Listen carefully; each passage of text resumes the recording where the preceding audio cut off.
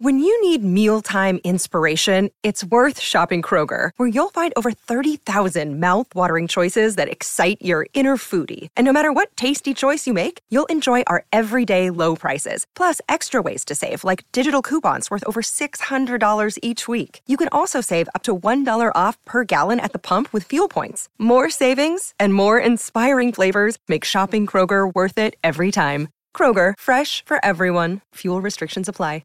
I have one last random thought that kind of leads to potentially tidying up an ending of this episode, which is that at the end of the game, it was amazing to see officially the Rams were listed as, quote, in the hunt. They are in the hunt. They are in the hunt category by the people who keep track of these things. So, they usually do this near the end, near like halfway beyond the end of the year.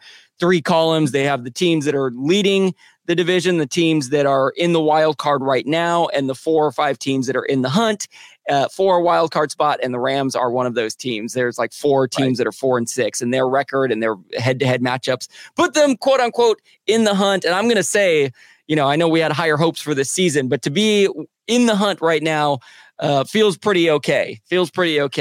Yeah, I mean, there are enough games left. It's not like it would be great if we could run the table. I'm getting a little irpy just talking about it.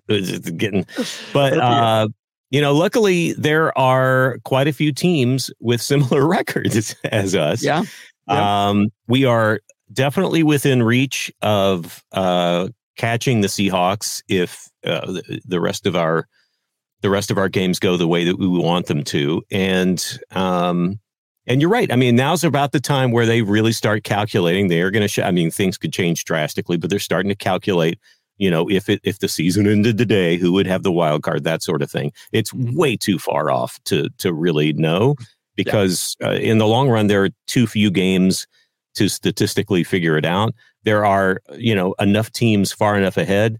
I mean, the Lions look like I feel like they're going to wrap up the NFC North, no problem.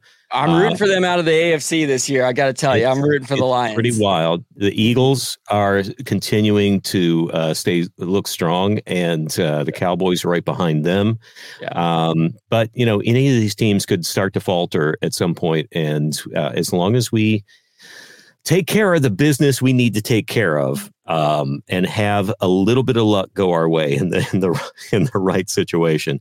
I think I know I'm not sounding like the perennial Pollyanna of podcasting, especially after a win yesterday. Yeah. But there is still a long road ahead, and there's still some work to do with this team.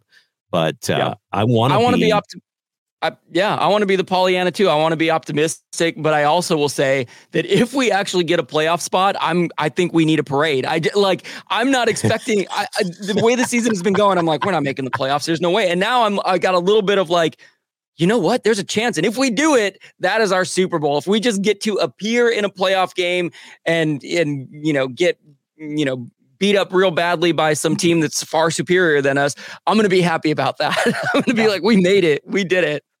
Well, here's what we can look to. I mean, if we, what's our record now? We're 4-6, right? 4-6, yes. All right. So we could conceivably, if things go the way they should go, we have to travel next week. But as long as the guys don't fill up on too many carbs on Thursday, Sunday, we are playing the lowly Cardinals in Arizona. But that should be a game we win.